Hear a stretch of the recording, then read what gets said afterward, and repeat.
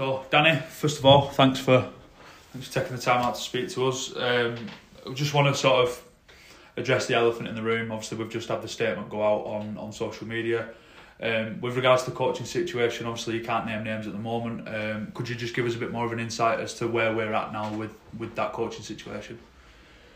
Yeah, obviously the club have been looking to replace the head coach at the end of the season, and I've said this before, is when we are communicating with the fans, people come to conclusions of certain things and pass it off as fact. So we've been quite composed in our recruitment of head coach. We've kind of identified the people that will want to do it and been in conversations with them for a while. The club's been putting things in place for a while. It's just trying to get things over the line. At the minute, the club are in a position now where they've got the people that they want in post. It's just a case of the legal side of things and getting things signed out before it can become formally public knowledge. So that's the only thing that's kind of slowing the announcements up, but there's work ongoing behind the scenes. Perfect. If we could just talk about some of the players that are coming in. We've signed a few players from sort of reserve grade in Australia. You've got Sylvester Namor, Nixon Port and El Zakim. Sort of what did you see in them to make them a target for Cass? And obviously a couple of them, Nixon will be playing in the Pacific Test over the weekend. Yeah, well, in terms of recruitment, I spoke about this briefly before. It's quite a big process. It's not just one person's decision. There's a few people that are involved in there. We've had several head coaches last year. It was all part of discussions, and the assistant coaches and things like that have been involved with them discussions throughout the year. What we've absolutely done is build an identity of the type of player that we want at Castleford moving forward, and ultimately making sure those players want to play for Castleford. Once you've got that identity and that DNA, recruitment becomes a little bit cleaner. And I think all those players that are coming in fit the DNA of the player that we want, and that is, athletic, young, hungry, best years in front of them, want to achieve, want to come to Castleford, want to help Castleford achieve, and improve in their career as well. So all of those qualities we saw in them players, and with our talent scouts and stuff as well, with them sending the clips and the films and videos and having meetings with the players. The quality people.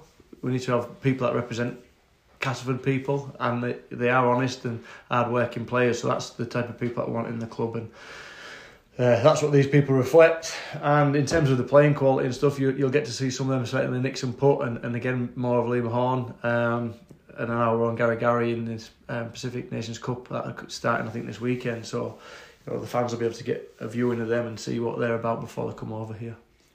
You say about them, a bit like coming over here, what is the sort of time frame on them overseas lads being here and ready to start training? It always works back from their last kind of training session or game. So the boys that are playing in these cups will come back a little bit later. The players come into pre-season like for testing in that second week in November, and pre-season starts I think week commencing the 13th of November.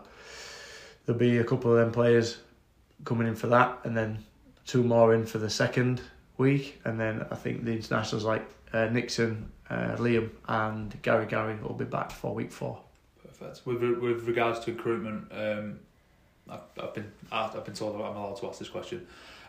Without naming any names, but are there any more coming in recruitment signings wise? There's room for, when you're looking at trying to bring players in, 2 things have to happen. You have to have room in your budget, which we do still have some room in the budget left to bring some people in, and then you've got to be able to have some movement of your squad, which again there's some potential for that as well, and by that I mean whether it be if we're going to have some season-long loans or if there's some player movement. There's always opportunities for that to happen, for players to move out of the squad. So yeah, there's certainly some business to be done. 95% of it is done, but there's certainly some more movement to happen. Perfect. And just finally for me, just for the fans who are awaiting news, we want them to be a part of what you, the coaching staff who are coming in, the people around the place are building for next season. It really is an exciting time for the fans to be a part of this great club. it's a fresh start. It's a blank canvas. The club's had some real success over the years. 2017 one gets talked about a lot, and that's in the history books now. And for the people that were part of that, they'll enjoy that and in the memories. We can't hold on to that anymore. We've got to let that go. We've got to draw a line in the sand and move on with a blank canvas to prove Castleford Tigers in the Super League again. And I think we're right at the start of that journey. We've got a really exciting squad. We've got some great coaches.